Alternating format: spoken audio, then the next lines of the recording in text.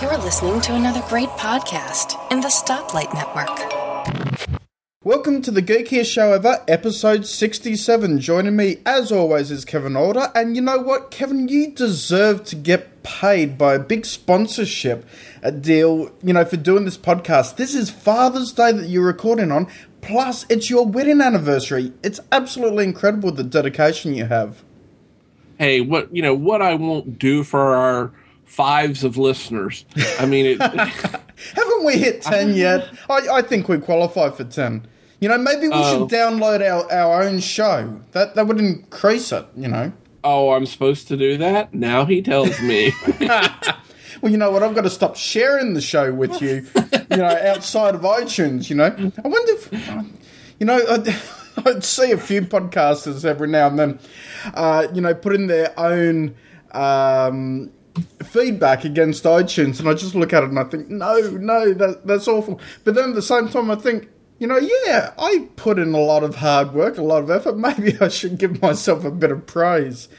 I always felt weird doing that or giving feedback on a show that I've appeared on. I think you and I have had that discussion before since I've been on NAMP. As much as I love NAMP, I feel really strange about typing in feedback, and then they go back and search through and go, wait a minute, this jackass has been on the show a bunch of times. What the hell is this? Definitely. It's something that I don't like to do. And, a few shows that I've been on, I've been asked if I could leave feedback, and I've just said to them straight, listen, I love the show as a listener. I appreciate being on, but I just don't really want to do that. I don't feel comfortable with that. And, I don't think it's the right thing to do. I'd prefer to have zero comments than to have comments that are put there. And that's why I tend not to comment on shows. I will give shows 5 stars, but I won't actually write a written comment. So, yes, I have given Geekiest Show over 5 stars, but not enough people have to make it actually show up yet. But anyway, okay, now this week we're going to talk about a couple of interesting topics, hopefully. We're going to talk about Kevin running into someone famous. He hasn't told me who yet, so that's going to surprise me. We're going to talk about cyber friends and if they're real friends or not and what are advantages and disadvantages. And then we're going to talk about astrology. Is it real or pure hokum? And you know what? We'll probably go and discuss other things, but that's just at the start of the show to give the listeners a little bit of an idea of what we're going to talk about. Let's hit on the cyber friends, Kevin. So you're big on Twitter, so am I. That's our key social network. Point of order, I'm big everywhere, actually, remember? When we're not talking physical size again. I'm sorry, I didn't mean to interrupt you. That's all right. So, anyway, we sort of build friendships, and suddenly our friendship has been built through, many chats on Twitter and then through interacting on the shows, and now we're doing Geekiest Show Ever as co-hosts, and we're doing videos so that we can see each other, and it's getting realer and realer, but we still have never, had that, hey, come around to my place, put a sausage and a steak on the barbecue, and let's sit down and have a good, Sunday afternoon kind of thing. So I got to thinking, and I actually started clearing out my followers, not the people who I'm following on Twitter. I was finding that when I would go to sleep at night, I'd get 1,500 tweets the next morning, and I'd spend an hour going through the tweets trying to find the important ones. So I actually went through everyone I was following, and I cut down the list by half. And wow. So if you got cut out, I'm sorry. It's nothing personal. Generally, I know the people who communicate with me on a regular basis and so forth. So I've kept everyone that I deem to be important. But ones that I've got rid of, I was getting the same message 20 times. So I'd be following Cult of Mac, I'd be following Apple Insider, Mac Trust, you name it, every possible feed there was for Mac news. And I'd end up getting the same thing 20 times in the feed. So now I've culled that back to Mac Trust and Apple Insider. And, I do need to say that I do write for Mac Trust, hence why I've kept them there. But, the publication is good anyway. It's good enough to follow. But, yeah, I just want to get rid of some, just some of the excess that I didn't feel people were interacting with me very much. And what was surprising is I tend to follow people when they follow me if they're interesting. So if they're Mac related or tech related, and I got to tell you, Kevin, a few people stopped following me, and I was still following them, and I'm going, gee, that's what did I say? What did I do? So yeah, it's actually rather interesting when you go back through your feed and you think, hold on a sec, I'm sure they were following me at some stage. And look, people change who they follow and likes and dislikes. That you have to do that. You go with, Twitter or anything, even Facebook and so forth. It's personal. It's what information are you going to get out of it. But I thought, as geeks, it's really interesting to see whether or not we are real friends. If we cut the cord, are we still real friends? It's interesting to ponder. It is an interesting question. There are people, yourself being one of them, that I have never met in person. And I will give a shout out to Allison and Steve Sheridan, who are two of my dearest friends. And I have a much better chance of meeting them before I have a better chance of meeting you. I mean, there's half a world between you and I. Mm-hmm. There's only 3,000 miles between Allison and Steve and me. But it's interesting. I mean, I know there are certain people that if I don't hear from them, Twitter friends or online friends, that I periodically check in with them. Hey, did I miss it? Is everything okay going? Is everything going on all right in your life? Well, just checking in. You've done that to me, at different times, and even in between shows. You haven't heard from me for 3 or 4 days. Maybe I haven't been on Twitter and posting anything, and you're like, oh, gee, I hope nothing's gone awry here. And you certainly do that. You single out certain people, and it's interesting how people then communicate with certain people and sort of build a conversation and then build a friendship from that. I always... within the family, it's not really a running joke, I guess, but it's something that they constantly bring up is, you've got like 5 friends in your real life, which, pretty much we do. We've got a small group of friends, but a dedicated group of friends. But then online, I've got, 900 odd people following me, something like that. Now, I don't know all of them. Out of that, I probably know 50 of them. And out of that, I probably know 25 really well. And out of that, I probably would say that 10 of them are real close sort of friends that I talk to on almost a daily basis, if not a daily basis. And, it's always that running comment of, don't you want that real world interaction with someone else? Don't you want someone there to talk to and so forth? And it's like, yeah, but the good thing about having cyber friends is when I'm tired of them, I can turn them off. That's true. It's rude when you've got friends across. My stepbrother, is that right? Gretel's brother. That'd be right. Brother-in-law. What am I saying? Stepbrother. I've got a stepbrother as well. My brother-in-law's actually really good at that. He just literally gets up from the table or from the lounge when we're across at his place and says, "All right, it's time for you to go now." And you know where you stand. Unfortunately, I'm not quite that rude where I'm sort of pushing people out the door. I try and do it gently, But sometimes people stay on for a little bit long. Whereas on social networks, online, in this cyber friendship world, we can have as much as we like or as little as we want. Mm-hmm. And that's exactly right. I think that's a pretty good basis for friendship. How much is enough and how much is too much? And then can you separate from it as well? Well, it's funny because I form a bond with certain people, and of course you and I have one.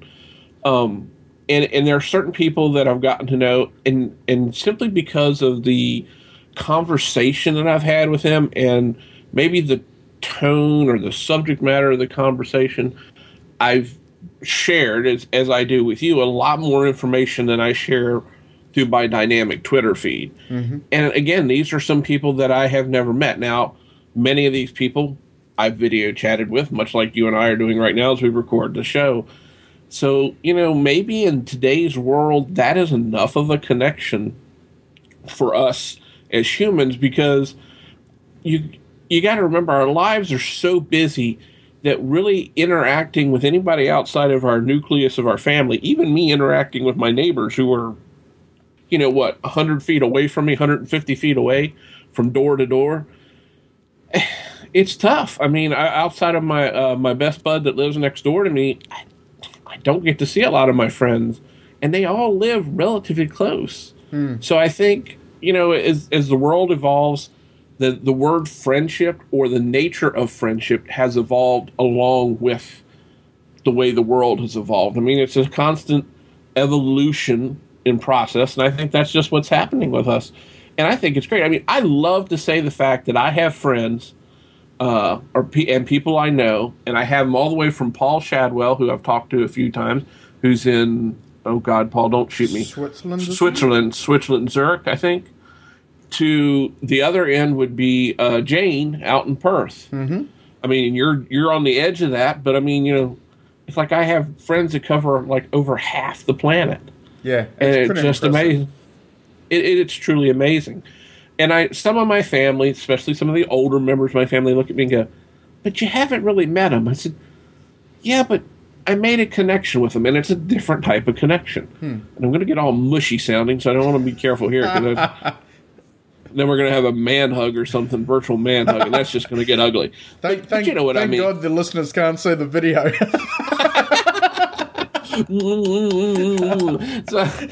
That is disturbing, Kevin. That's my middle name, disturbing. But I mean, it's really odd how there's certain people, just like in real life, though, when I meet certain people, there are certain people that I've met, and within 20 minutes to an hour, I can be very friendly with them, and I'm good with it. And other people I've met, it's taken months before I get to that stage with them. And these are people that I see every day, before I feel comfortable around them. But other people you meet, you feel comfortable with. And granted, the personal interaction, I mean, it'd be great if you and I were next door neighbors and we could just sit out in the front yard and share a beer or share a cookout and do it. But there's the whole time-space continuum, and the damn transporters haven't been built yet. So yeah, someone needs to work on that. Hopefully someone is. But yeah, it's certainly an interesting dynamic, and I think really there shouldn't be that much of a difference between saying I'm friends with someone only online or I'm friends with someone in real life. And, some of the people I've been friends with in real life drive me nuts more than the friends I've got online. Again, it comes down to you can switch them off. I remember before we moved to where we are now, about 5 years ago, and we're still really good friends with this guy, but he lived across just from the back of our place. And he'd be across 3 and 4 times a day. He was working from home, similar to me, and he was just bored, so in his breaks he'd come across, sit down, have a coffee, and it's like by the time you got to 6-7 p.m. at night, you were ready to say, "Get out!" I don't want to see you anymore. Please go home. So you can get that too with neighbours that can be a little bit too much, especially when you've got a family. It can get hard, but certainly there's some advantages and some disadvantages there. Well, it's odd, too, because you got to think about the way the work dynamic has changed. The fact that I occasionally do it, you do it all the time, and a lot of people work from home a lot of times. Mm-hmm. That is something that was unheard of when probably as well as when you were a kid. When I was a kid, that was absolutely unheard of. The closest thing to that was somebody that was a self-employed carpenter that kept his truck at his house, and then he left every day for. That was about as close as you came, or a farmer that worked from home. I mean, really, that was it. And I mean, the neighborhood I grew up in, it was not uncommon. This is going to make me sound old again. Damn it. The neighbors, you kind of just tapped on the door and went on in. Mm-hmm. I mean, we left the doors open. The neighbors just came on in. They'd holler, "Hey," I can remember neighbors walking in hollering for my mom, and my mom said, "Oh, I'll be down in a minute. I'm upstairs in the bedroom," and all this kind of stuff. So it's quite a bit different. But like you say now, you can always hit the off button. I've got one right here that I have that says Mark on it, and I can just hit the off button. And it's all done with, and I don't have to worry about anything else. But, it is tricky, and it's hard to explain to the older generation how we think of it. And I mean, I'm on the borderline of that generation, so I understand where they're coming from. Mm-hmm. Small towns, people rarely traveling more than 25 miles from home, or whatever that is in kilometers. Don't ask me to convert it. But, you know, it's a changing thing. Again, it's all evolving. Yeah. So, and certainly, if you look at your interests, though, I think my interests have changed dramatically, because the friends I have in my real life are not that interested in technology. They're not that I can't geek out with them. There's no way I could, you know, have a conversation with the kind of stuff that we talk about on this show, or even the stuff that I talk about on Twitter. You know, they just look at me funny. You know, I've got, you know, a Transformer, you know, sort of done Lego, you know, sitting on my desk, and people sort of look, oh, yeah, isn't that cute? Why's Mark got that there, you know? And they sort of, you still get that look of, why are you a child? And it's like, I'm not. This stuff's created by adults, and it's super cool. And I wish the Transformers were real, and that would be a fun life to live in. You know, but the problem is that you're not going to share beliefs with everyone. And if you look at your own little community of friends, maybe in a 25 to 50 mile radius, you know, that's going to be very limited on the opinion and interests. You know, people are going to have their own opinions in that vast vicinity. You may only have another 10 people who share your same interests. So now that maybe you only know 2 of them if you're lucky.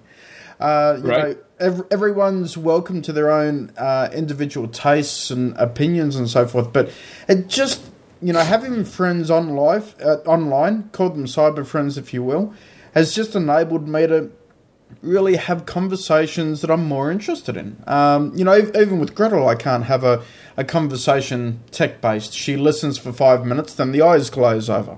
You know, same here. And you know, that's not a bad thing, because she evens me out. You know what I mean? Because otherwise, I think I'd just go into complete nerdness and end up being as crazy as Sheldon. Certainly not as smart. I could never be that smart, but I'd be as crazy and as finicky. So she certainly evens me out, and you know, gives me a different view of the world that I wouldn't have had if she wasn't in my life. So I truly appreciate that, and I do appreciate friends that, you know, don't share the same interests. But I do love taking most of my time and talking about geeky tech stuff that the mass population still thinks of us as a cult following, you know, us Trekkies and stuff like that. So it's a lot of fun, but yeah. So, you know what, cyber friends are here to stay, and you know, for 2 people that don't use Facebook, boy, we managed to get some good friends on Twitter and so forth. Because Facebook is really the friends platform when you think about it. And that's true. And you know, the Twitter. I mean, I've railed against Facebook, and you rail against Facebook. We both think it's an abomination on the on the planet, on the species, if you want me to go that far. But yeah, I mean, we do tend to. Now I lost my train of thought. Holy crap! Well, we bash Facebook basically. Yeah, we bash it, and we still manage to have a great interaction. Now I know a lot of friends that can't believe how active I am on Twitter. You know, they put out a tweet a week, and they feel like they've gone way out there. Wow! And they're going. And I'm going, really? A tweet a week? You know, there are days when I'm at a tweet a minute. So, I mean, if you average it out. I'm surprised you haven't been blocked by now, Kevin. I know one of our friends on Twitter, Julie Keel, she actually got a warning message when the whole replace the movie title with the phrase "in your pants." Oh, yeah, I remember that or add "in your pants" to a movie title, something like that. And Julie ended up sending hundreds of messages out. She just went absolutely crazy with it. It was very funny. But then, yeah, Twitter turned up and said, hey, you can't send that many tweets in one go. So that was rather interesting. Well, you know, there's a couple times, and I think it was more the clients than Twitter itself, or maybe it was the API limit they had at that point. But there were a couple times, not too many years ago, with the Twitter client. I don't remember which one I was using at that point. it would say, "Oh, API limit exceeded" or something like that, and I'm going, "Holy crap!" And I think at that point it was like 100 or maybe 120 an hour, and I'm going, "Ooh, maybe I do have a problem." You know what's funny? When I was actually culling down the people that I follow, and actually going through and tapping on them and seeing, oh, okay, you know, yep, you're still doing this, you're still tweeting. You know, that's another thing. If I was following someone and they hadn't tweeted in, 100 days, it's like, yeah, okay, I'm not going to bother following you again. But, when I went through and was requesting so much information, Tweetbot was coming up with messages saying, you've got to wait 45 minutes, you've got to wait half an hour until you can go back in and keep going. So it actually took me 3 days to go through my entire list and cull it down a little bit. So, it was a little bit annoying, but at the same time, I suppose they just don't want any problems spam-wise and data mining wise and so forth. So that's probably why the restrictions are in place. Yeah, but then how does the spam get through? That's what amazes me, that even with those types of restrictions, it's still getting through. But you talk about how unfollowing people because they're trying to keep up with when you go to bed and you wake up. Of course, there's this whole famous thing, what's it been, several nights where I've gone to bed and then all of a sudden I wake up and there's this whole conversation, and it's like late night with Kevin. I'm going, what the hell? I wasn't even awake. It makes my morning. I have to say that. I just thoroughly die laughing reading some of that stuff. But that's one thing I'll say for something like TweetDeck. If you ever use that, you can get columns. And I have, you're really somebody if I have you in a column. Mm-hmm. I'm not going to say who I have in columns, but if you make a column for me, you're there. You've made it to the inner circle. I like that. And you know what? I'm not going to put you on the spot, and I'm not going to ask if I'm in a column. You're your own client, dude. Oh, that's hilarious. I'm in the client that only gets open once a week. What's he been crapping on about this week? I better know before we record with him. Oh, dear. No, we have fun, but yeah, certainly. I just wanted, I suppose I wanted to bring Twitter a little bit more back to friendship and having conversations with those people that I really care about. And unless... So I want to use it as that, but I also want to use it as a news feed, but I had way too many feeds before from news outlets coming in, and it was just overkill. So, culling down, it's really good. I can now wake up in the morning, instead of 1,500 tweets, I've got 500. So, there's a better chance that I can then get involved in a conversation with someone that I care about, and they can then hopefully respond, and we can get some topics running. So, but yes, if I have unfollowed you and you feel sad about that, please let me know, and I'll be guilted into refollowing you. Well, as soon as we get done, I'm going to check to see if you're still following me, because I think you might have followed me somewhere. So. No, I actually threatened it to the man who shall remain nameless. I threatened to unfollow him, and we actually had an interesting chat on this topic. Over the last week, and because we constantly disagree with each other's opinion, because I said I sort of want to follow people that I agree with and so forth, and he said, yeah, but that's boring, you want disagreements, and I said, well, I follow you. we disagree on almost every topic, and I ended up saying in the end that when you look at it, we tend to play devil's advocate with each other. So he'll say something outlandish and I go, hold on a sec.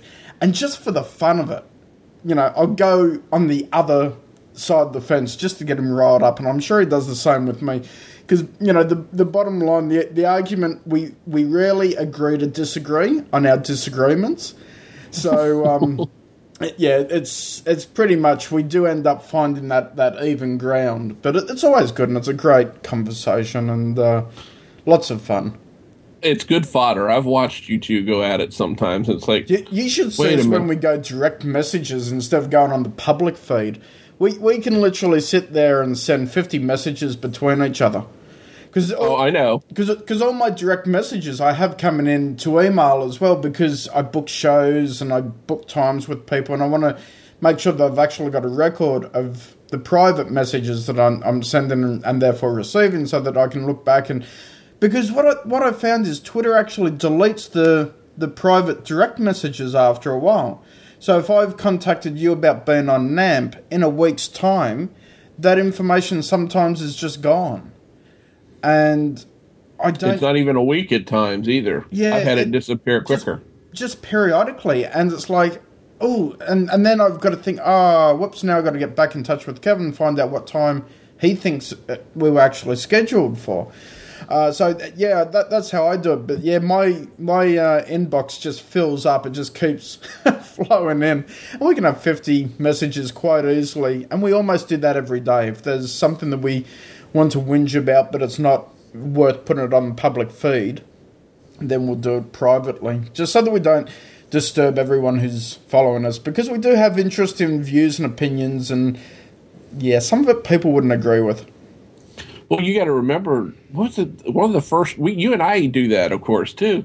And I remember the first big one we got into was talking about buying model trains. We got into a long conversation. It's probably stretched over maybe an hour and a half of DMs back and forth over trains. And that's when I told you about the local train shop, and you were checking prices and all that kind of stuff. So... It's amazing, but yeah, that does piss me off that Twitter gets rid of the DMs and stuff after a while. Yeah, you'd love just to be able to save them, or say to Twitter, can you please save them for me for 30 days or something, just so that you can go back and reflect on the conversation you've had. Because usually, if you take something DM, it's pretty important to you. Yeah. Well, it's another one of these damn free services that's not giving me what I'm paying for. Shit, I pay for nothing. I want something. Yeah, it is good for that. So, anyway, but you know what, Kevin, when I want to, I'm going to turn you off. So, you certainly are a very good cyber friend to me, but I will still switch you off. I'll never stop following. I'll just switch you off especially overnight. Okay, I'm glad you followed that up, because when you said you were going to turn me off, I was afraid I had turned you on at some point, and that was going to be a whole other conversation we had to have, not on this show. No, that definitely would have been a private little conversation there. Oh, dear. All right, well, now that we've spoken about friendships online and cyber friends, if you've got any feedback about that, any thoughts about it, the man who shall remain nameless probably has an opinion. I'd say Mark Shepard, our other loyal listener, would as well. He's very active on Twitter, and I think he's friends with really a lot of people, and he really throws himself out there. He spends a lot of time to...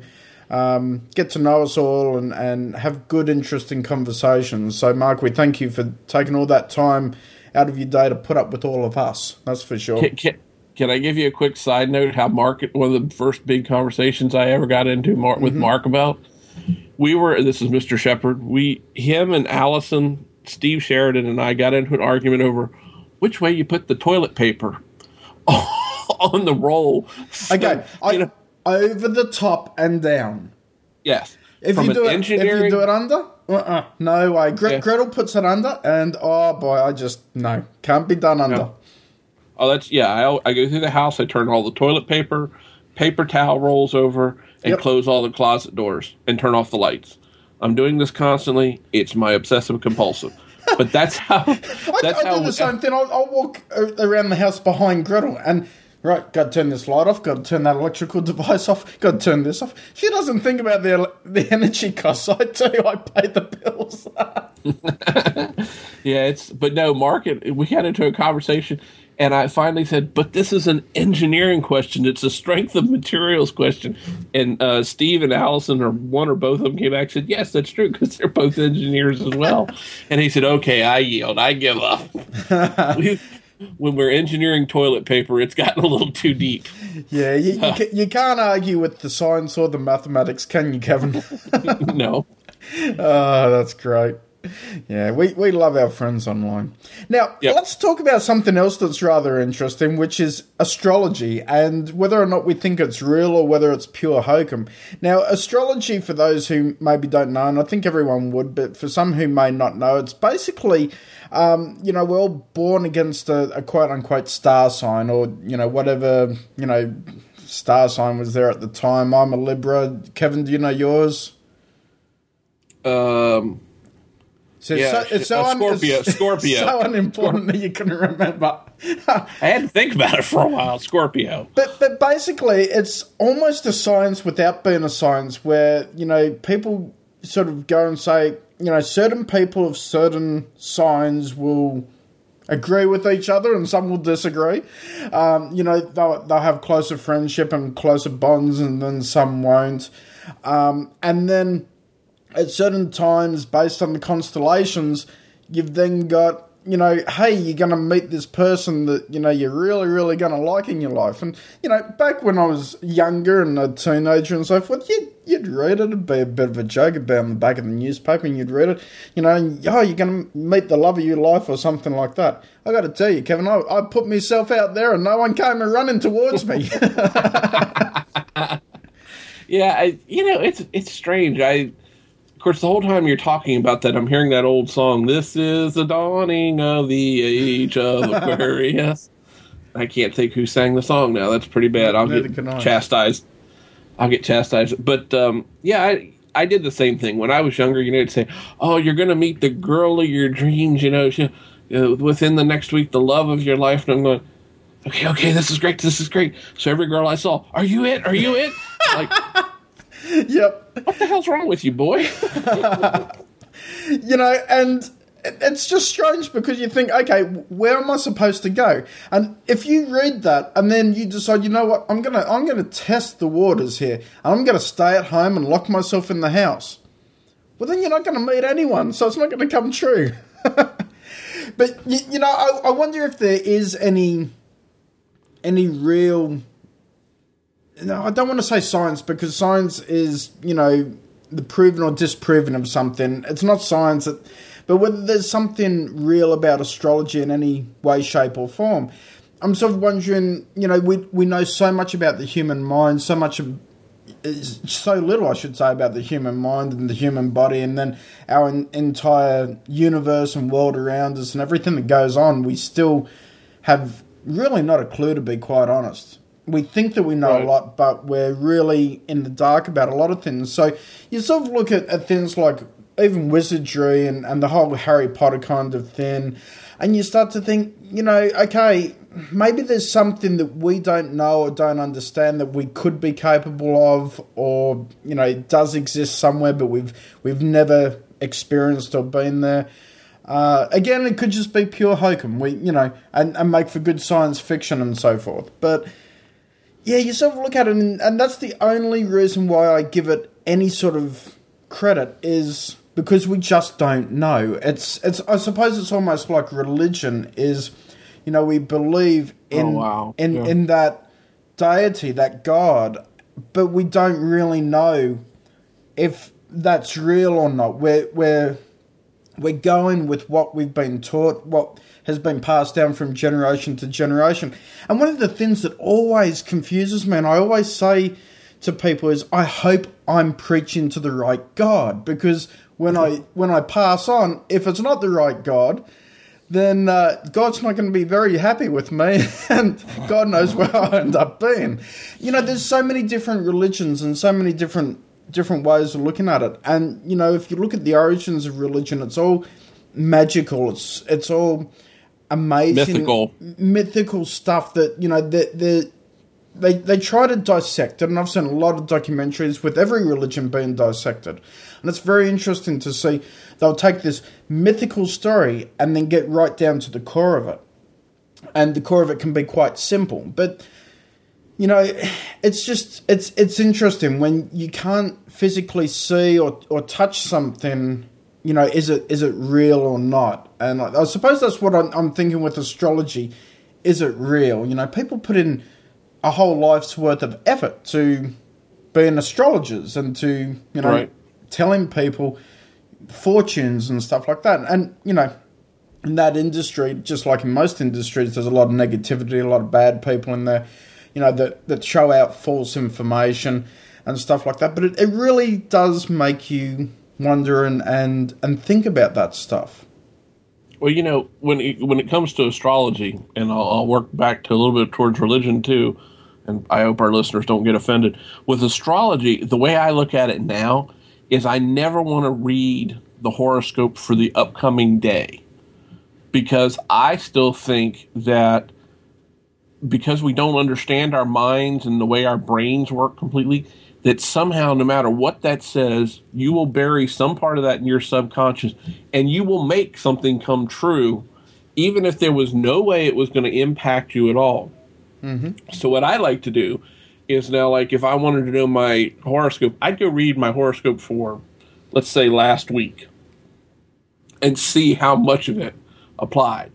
Now, the scary thing is, you know, you will see stuff like, holy shit, that was right. That's what happened. Or maybe it's the way you interpret it. So discounting it or saying it's all 100% accurate or saying it's 100% inaccurate, I don't know. It's very tough. And it's just like with, I take it with a grain of salt.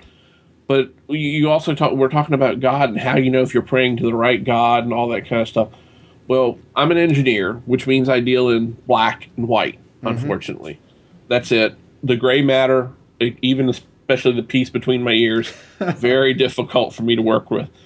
But, and even as a kid, before I knew I was going to go into engineering, I had that trouble balancing my religion against what I'd been taught as a kid against my analytical thought process. And God bless her, my 6th grade science and math teacher, Roberta Jackson. And Ms. Jackson, if you happen to be listening, God love you, woman. I still think you're one of the greatest teachers I ever had in my entire life. But we were talking about, and she's a very, very religious woman. And we were talking about evolution and, you know, X million years ago this happened and all that. And somebody raised their hand. It wasn't me, and said something about, but they said God created the world in 6 days. And she said, she just turned around and looked at him square in the eye and said, do you know how long God's day is? That was it. Good point. It explained everything for me from right then. My religion and science all melded together. And that's kind of the way I take astrology. You know, when I can meld them together, I'll give it some credence. I don't think it's 100% accurate. You know, religion has, you know, they've proven and disproven things about all religions and all that. But we do at certain times in our life have to accept things on faith. Because if any person lives without any faith, and I don't care whether, you know, they're Christian, non-Christian, you know, any religion, or, you know, when it comes down to astrology, that you're talking about, I think as humans, we've got to have faith in something. There's got to be something we believe in. If it's astrology, that's what you hold on to and helps give you that zeal for life, that's fine. People that are atheists believe that they have to, you know, take every minute they have and live it to the fullest, because when they hit the dirt nap, that's it. It's all over and done with. You know, then you have the different faiths that talk about reincarnation. Well, they want to make each life better because they don't want to go from being a human to being some poor little ant that gets squished or burnt with a magnifying glass. Not that I've ever done that. But, you know, those types of things. You don't want to... We all have to have faith in something. Yeah. And whether it's astrology or a god or multiple gods, you know, if we can all get along with it and accept each other as being different, it'll work out in the end. Absolutely. I completely agree. And, you know, I love the comment that your science teacher made of, you know, do you know how long God's day is? And, you know, that's just absolutely superb. You know, I've never heard that before in my life, and that is an eye-opening, you know, statement that you've been able to deliver it to me today, because it's like, yeah, you know, you think about a day as a 24-hour period, but yet science teaches this has been, you know, millions, if not billions of years in you know, development and so forth. So, yeah, it's rather interesting, and certainly throws a different light on it. So, thank you for that, Kevin. Oh, no problem. You know, like I said, we talk about in 24 hours. How about the other planets in our solar system? Their day is much longer, some cases much shorter. Mm-hmm. It all works out in the end. It's just, even keel. Kevin keeps an even keel. Nobody gets hurt. It all works out for the best. Yeah, so I think really there has to be something, just to go back to the astrology point, I think there is just enough information for there to be something that, yes, we don't really know, but if you believe in that, it's fantastic, as Kevin was saying. And is it pure hokum? I don't think so. I think it's a bit of fun for people who don't believe in it, and then maybe a little bit more for people who do.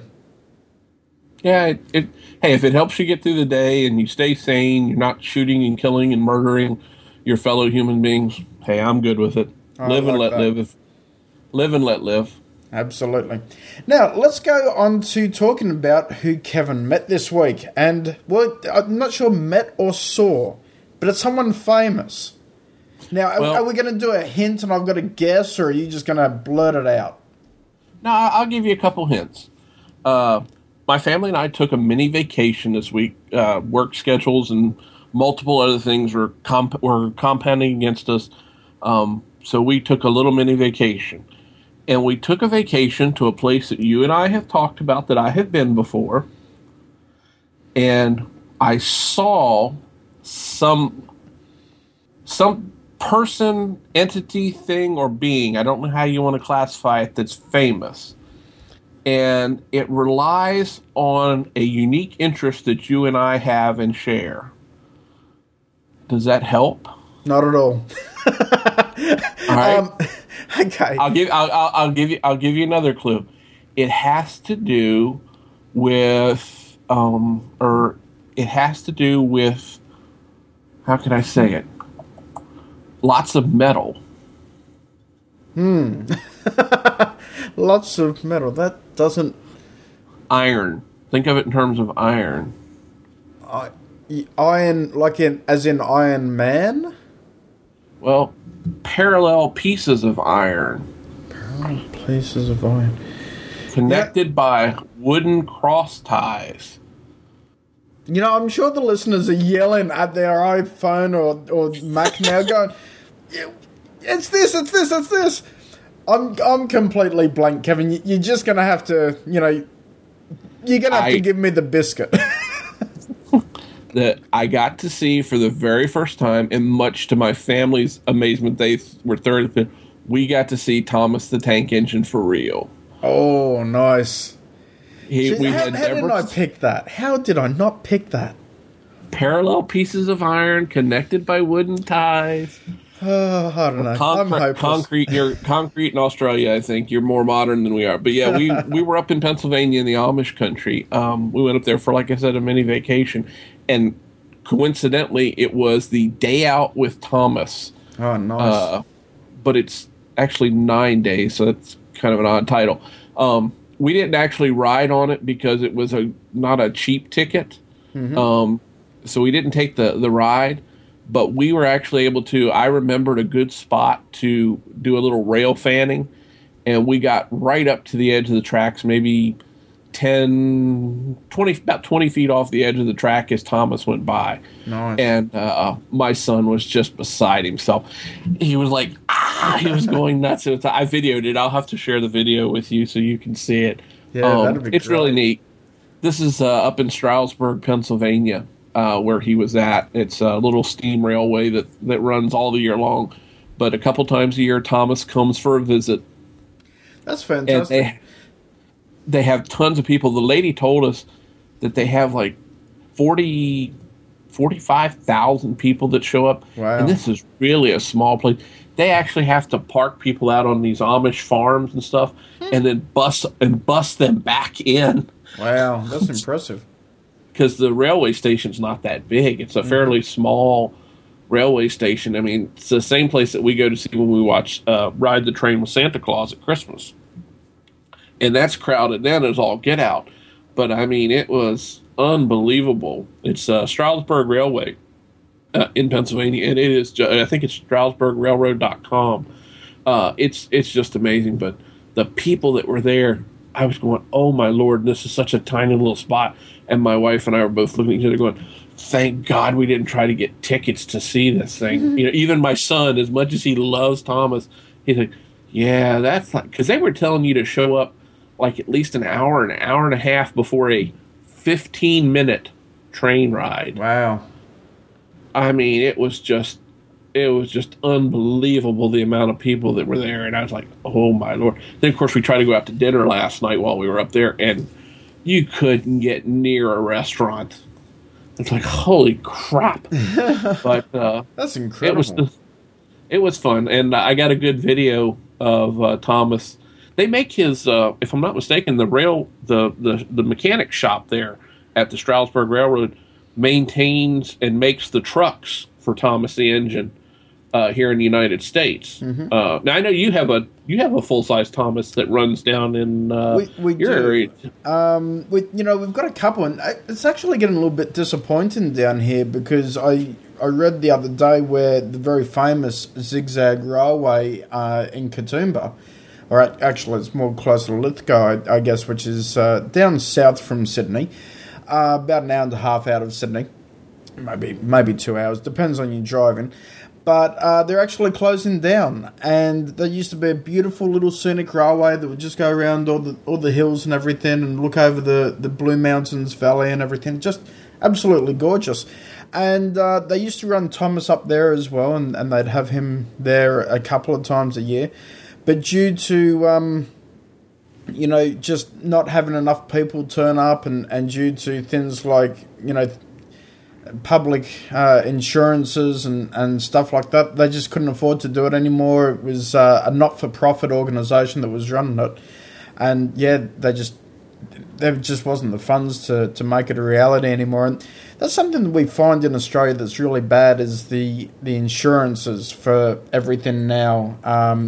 Really destroys some of those things that, it's just a shame, the businesses have to pay through the roof for insurance to make sure that if people slip over or something, then they, if they get sued, well, they're not going to personally be as liable for the financial payout and stuff like that.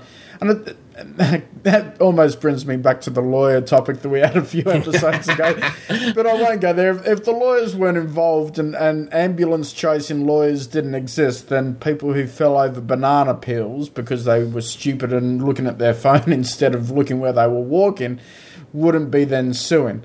And, that's just really a bit of disappointment because, I haven't been there for a while. I did want to take the kids, but we kept putting it off and putting it off and putting it off. And unfortunately, it's only I think maybe even this weekend they closed it down. It was the last weekend.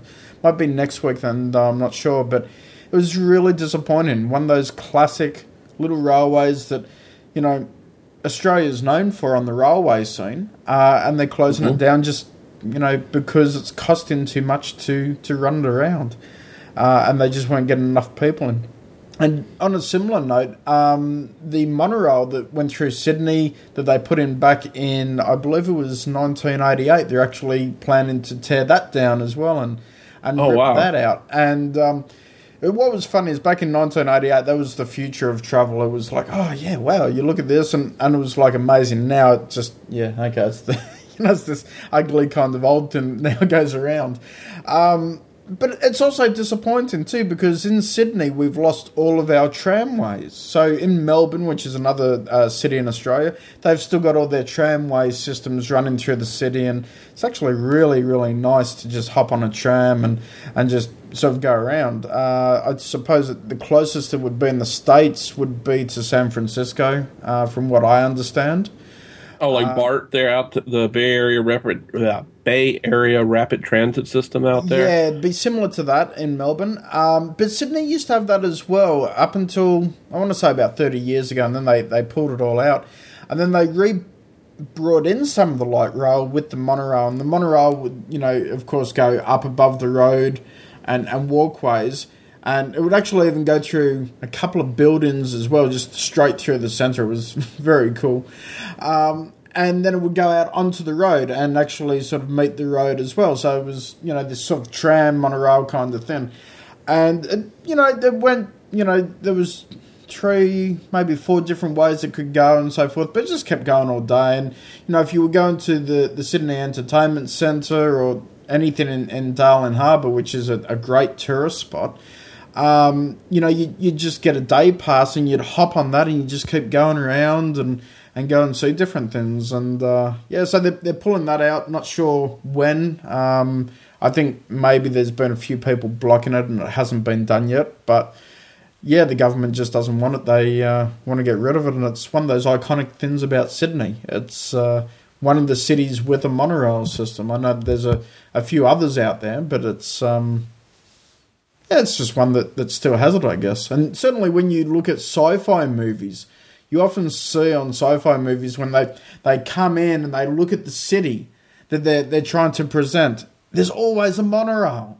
There is. It's like even today, and that's still the future. So it's like, they're taking us back to third world, Kevin. I know. Well, that makes me think of the episode. You ever watch The Simpsons? Yes, I did until... You know what? I started slowing down after about season 10. And I just... The humour that they were starting to put in, besides, many areas being repeated, it was just a very specific style of humour that I didn't always get. So I wasn't really sure how to take it. Sometimes I was offended, sometimes I wasn't. So, yeah, but I do watch it. Well, they had that episode where the monorail came to Springfield. Oh, yeah. Yep. Monorail. That's right. Yeah. There's nothing like a monorail anywhere around here. I can't think of any cities in the United States that had a monorail. I'm sure there are, and one of our 5s of listeners is gonna be yelling at us for that. But the closest thing around here is the DC Metro system. When I used to have to go into DC all the time, I rode the Metro system all the time. I mean, you could hop on one side, and for people that understand the geography of DC, you could get to almost any place else in DC easily riding the green line, the blue line, the orange line. And now they're building the Silver Line, which is coming out even closer to where I work, which would let you literally go from Dulles Airport down right into downtown D.C. and pop up right in front of the the nation's Capitol building. Just on the subway. It's above ground for a ways, and then when it gets into the city, it goes underground. It's underground most of the way. There's a couple famous things like I think it's at Metro Center. Is where it was, if it's not still, the biggest escalator in the world. Wow. The tallest escalator is there to bring you up from the lower levels of Metro Center all the way back up to the street level in D.C. It's an imposing-looking escalator. The couple times I've ridden it, it's like, okay, going up's not so bad. Coming down, it's a little intimidating when you look way down that thing and you're just riding it down. It's like you almost start to feel like you're falling forward a little bit. Yeah, we've got a couple really big ones as well out here, and I don't know how they scale even in comparison, but they'd be... I'd want to say that they're at least like 100 metres, because they'd look like they're 100 metres, but I don't know if they are, so I'd probably be wrong in saying that. But they just seem to go on forever and ever and ever, and you're there and you just... it's like this massive journey. I remember in some sci-fi back in the day, or either that or it was cartoons that I've seen, where they'd have move-in pathways so that, like they do in airports, where you don't have to walk, you can just get on the travelator and it will just take you to your destination. Reminds me very much of the Wall-E world where everyone sits in the big chairs and just, goes around from place to place and you don't have to get up off your keister. I tend to like that idea. Yeah, that's I don't know if I want to go quite to that extent, but those moving walkways are really cool. I remember hearing Seinfeld. You ever watch episodes of Seinfeld, Jerry Seinfeld show? Yes. They used to. That was one of George Costanza's big ideas, was to have the moving sidewalks in New York City. I've actually ridden on one of those things in a couple of the aquariums I've been to visit, where you go through the underground part of the aquarium where it's a glass or plexiglass tube over top, and you ride along through. And it's a little disconcerting because you'll be sitting there looking at something, and all of a sudden it turns, and it's like, I didn't burn.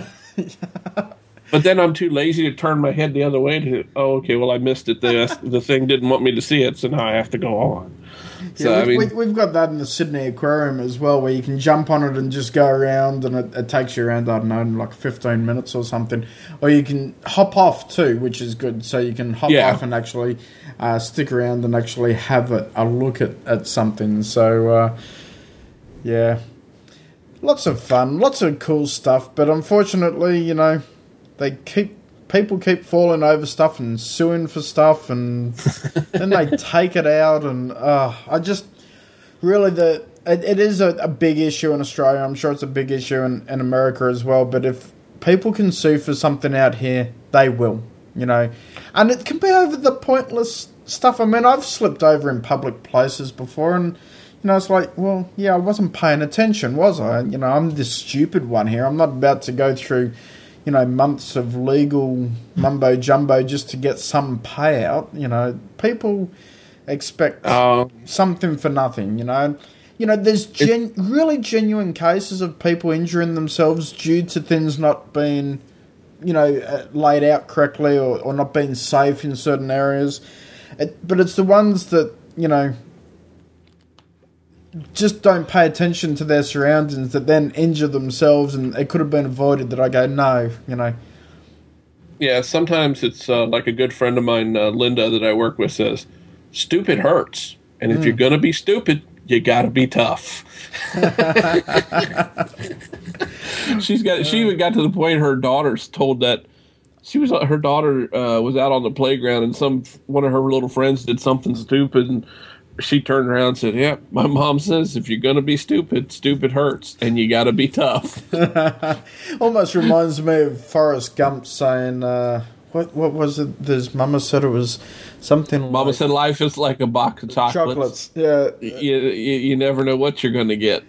But wasn't there one comment in that movie, stupid is what stupid does? Yeah, stupid is as stupid does. Yeah. I've always thought that was a pretty good one. Actually, speaking of stuff that we're watching just before we close out the show for this week, what have you been watching recently? Anything really good? Anything interesting? Any TV series that we should all be sort of catching up on? Because I've got to tell you, I have not been watching much. And, even though it's Monday and I should actually, once we're finished this call, edit the show and then do some writing and get some things published, I think I'm going to sit down and either read for an hour or just sit down and watch something that I want to watch, because I tend to spend my nights watching something with Gretel. And, we're watching at the moment Cold Feet, which is a brilliant UK TV series. We've seen it before. I've bought it for Gretel on DVD. And, I love watching it as well. It's very good. But at the same time, I miss my sci-fis. At the same time, I miss the shows I want to watch. And I've got to sort of try and fit it in. And there's only so many TV watching hours in the day. Yeah.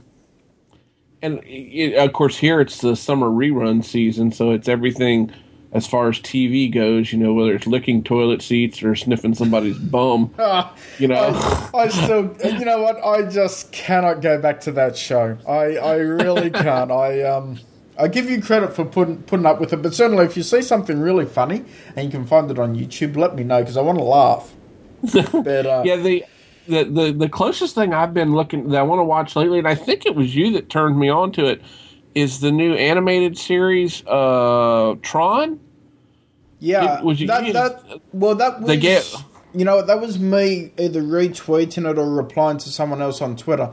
I want to say it was Sam Montooth.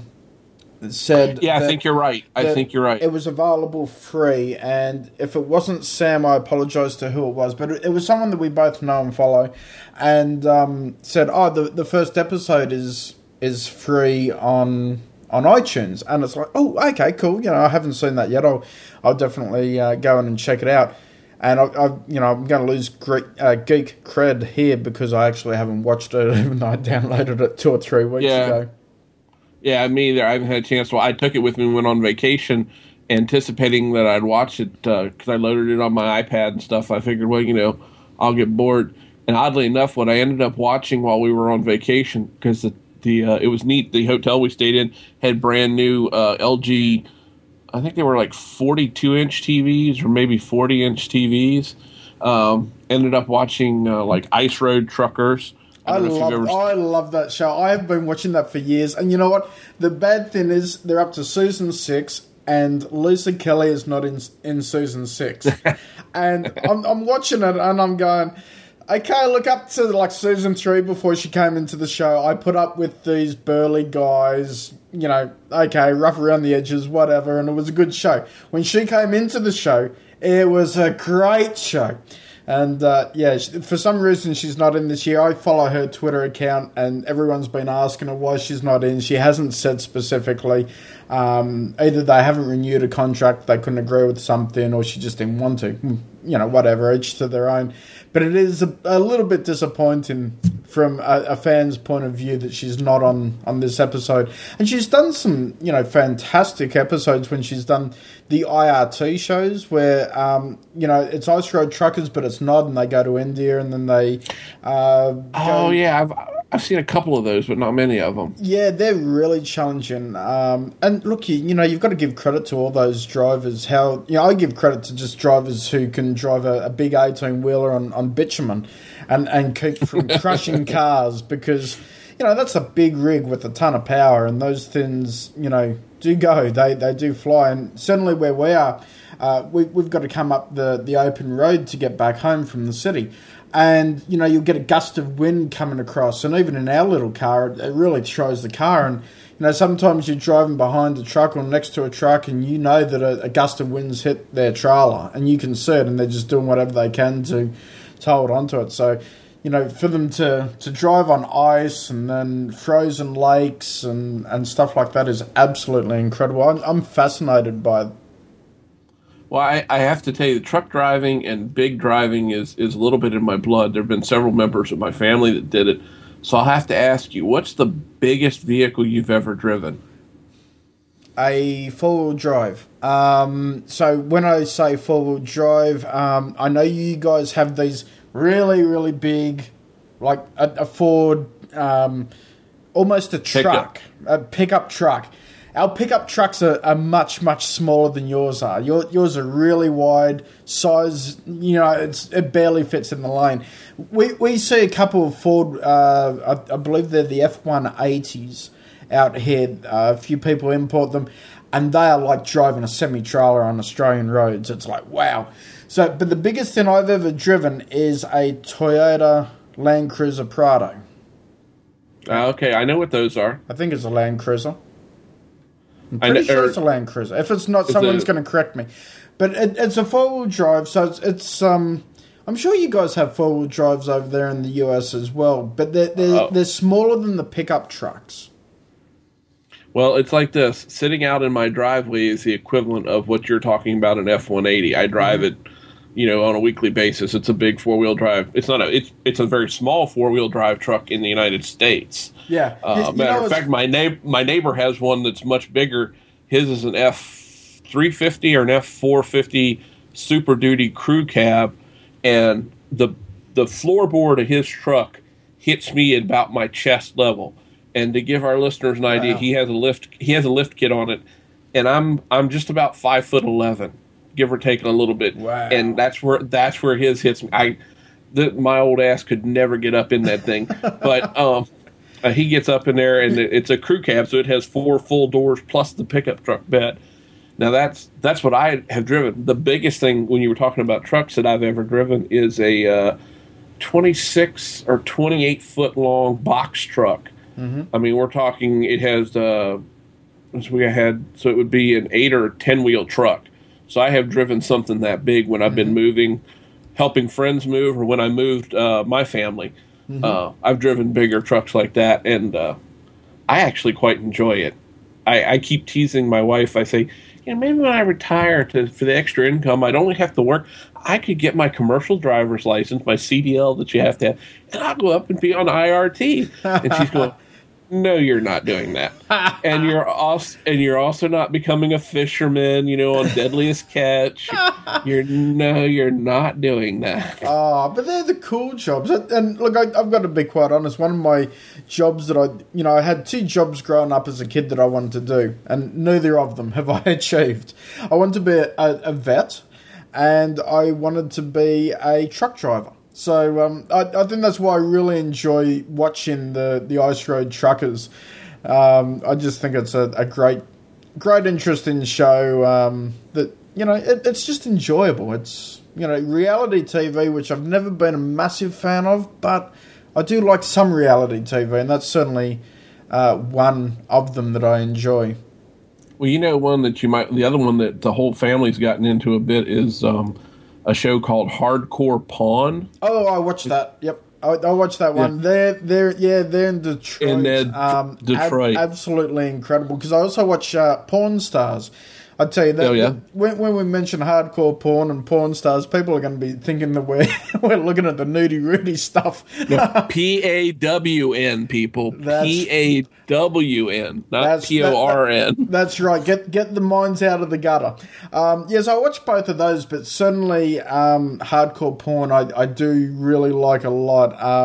It's just funny and extreme, and okay, maybe some of it or all of it, or the controversies made up, but it's like anything you watch. You watch it for the entertainment value. It's the same. We still haven't had our conversation on professional wrestling versus amateur wrestling, and I don't want to have it today. We'll have it maybe next week because I am a fan of or was a fan. I haven't watched it for a number of years of the WWE, previously the WWF.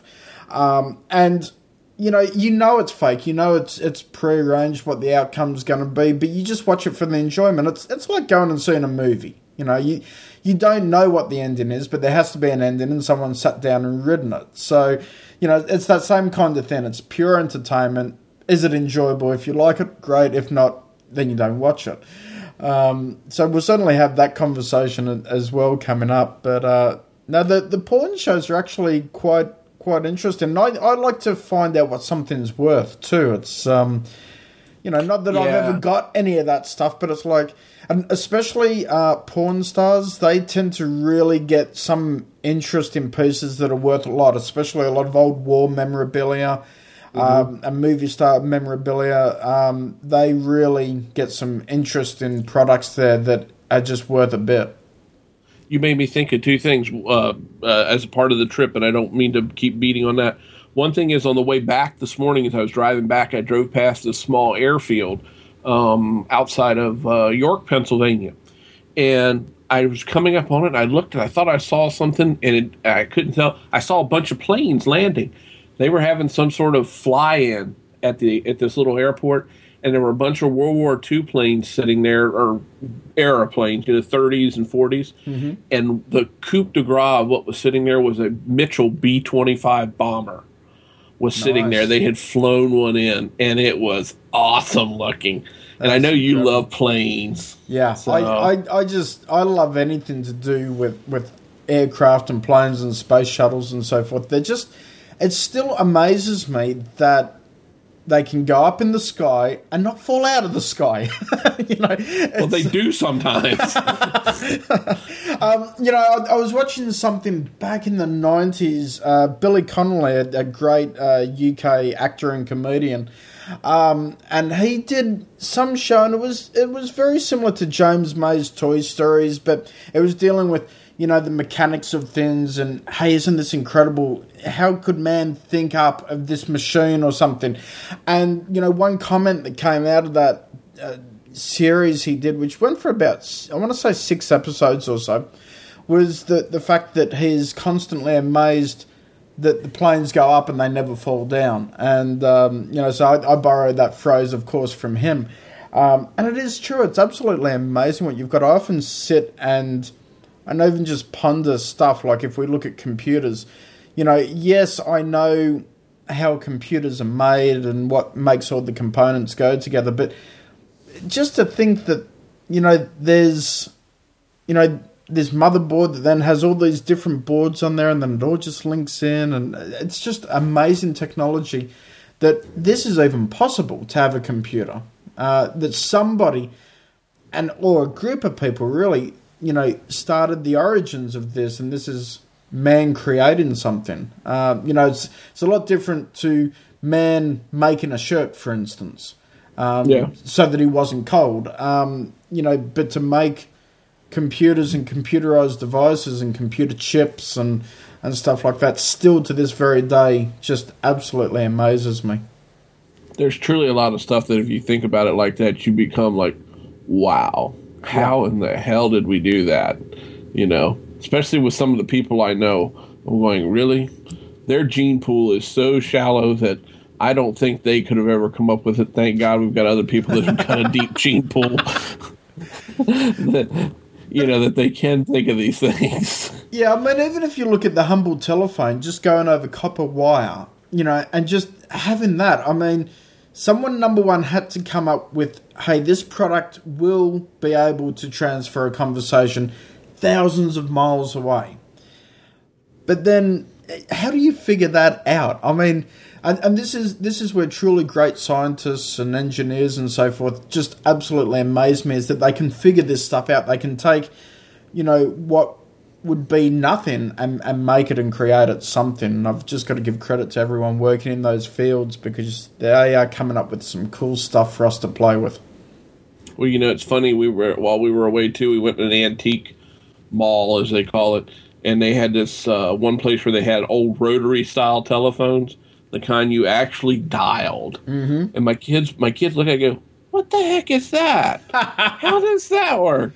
I said, yeah, well, I showed them. I said, this is how you dial the phone. And they said, oh, dial. We get it now. You actually dial. And as the one comedian, I can't remember who it was, said, yeah, and you never want to call the person with too many damn zeros in their phone number. It's like, all the way around. Wait for going like, oh, screw you. I'm going to call somebody with ones in their phone number. Hey, Kevin, you know what's funny about that? Our emergency number here in Australia, it's not 911 like you guys have. It's 000.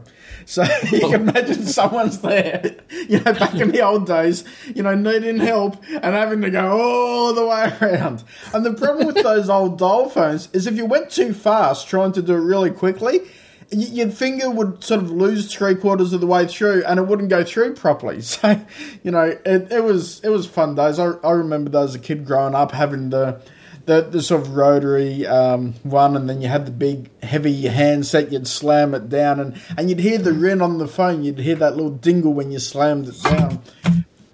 And for everyone out there, Kevin's showing me an old push button phone that looks like, you know, that's like the style phone that you see in old movies and so forth. Yeah, it very is similar. Actually, I rescued it from a dumpster.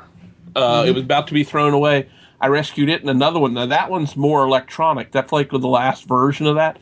There's no real guts in the thing. It's got boards and stuff. Mm-hmm. But upstairs, we took out a phone. And in our living room, or our lounge, as you would say, I actually have an old mechanical push-button phone that has a mechanical bell in it. Oh, that's It's cool. Not an electronic, but it's got the clapper inside that hits the two metal bells. It's still a touch tone, but... Yeah, so if you slam the sort of handset down heavily, you can hear it. It resounds the ring, yeah. Yeah, they were cool old phones.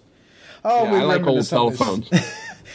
We reminisce on this show a little bit too much at times, but I love it. I love everything. Yes. Even the old stuff, it's absolutely fantastic. And, you know, I love my iPhone, but let's be quite honest, it's a little bit flash, isn't it? You know, it's not really a phone anymore. It doesn't allow you to... You can't get an operator on the phone anymore. What happened to good old-fashioned service, you know, where you could get the operator, have a chat to the operator, then the operator would listen into your conversation and then be able to gossip all around town. And tell them, well, you know, it was... the old joke was we were looking at some old tins of old product tins in the antique place, mm-hmm. and they had a can of Prince Albert tobacco, and the old joke was you call up a place, do you have Prince Albert in a can? Well, yes, I do. Well, let him out before he suffocates. Oh, that's funny. So, well, on that note, tells my age. It does. On that note, Kevin, I think we better call it a show and let the listeners hang for another week. Hopefully people enjoyed the topics this week, and I think we'll get a little bit more topical like we did tonight. You know what, we were going to do the one word and then start from the one word like we mentioned on last week's show, but you know what, I couldn't think of a word, so one day when I think of an interesting word, we'll go for it. I thought of a couple words, but I didn't think they were. I was afraid where we might end up with them. So I thought, well, no, those aren't good words. Yes, indeed. And to give us any feedback, please feel free to send us an email at gsa@mymac.com and go across to iTunes. Give us some feedback. Tell us what you think. Even if it's bad, we don't care. As long as we know someone's listening. And frankly, if you're still listening to us after us doing 10 episodes or something like that, we've been doing this for a while now, Kevin. So if you're still listening, you're stuck with us now. We're stuck with you. You might as well give us some feedback. Why not? Doesn't hurt anyone. And Kevin, where can the listeners find out more about you this week? Plus, did you write something on your blog this week? That was your homework. You didn't, did you? I wrote something. I didn't post it, but I wrote it. Does that count? Well, technically. I mean, look, I write stuff all the time, but it doesn't get posted. So that doesn't count either. You know what? I'll tell you what. I'll give you another week to post it. How about that?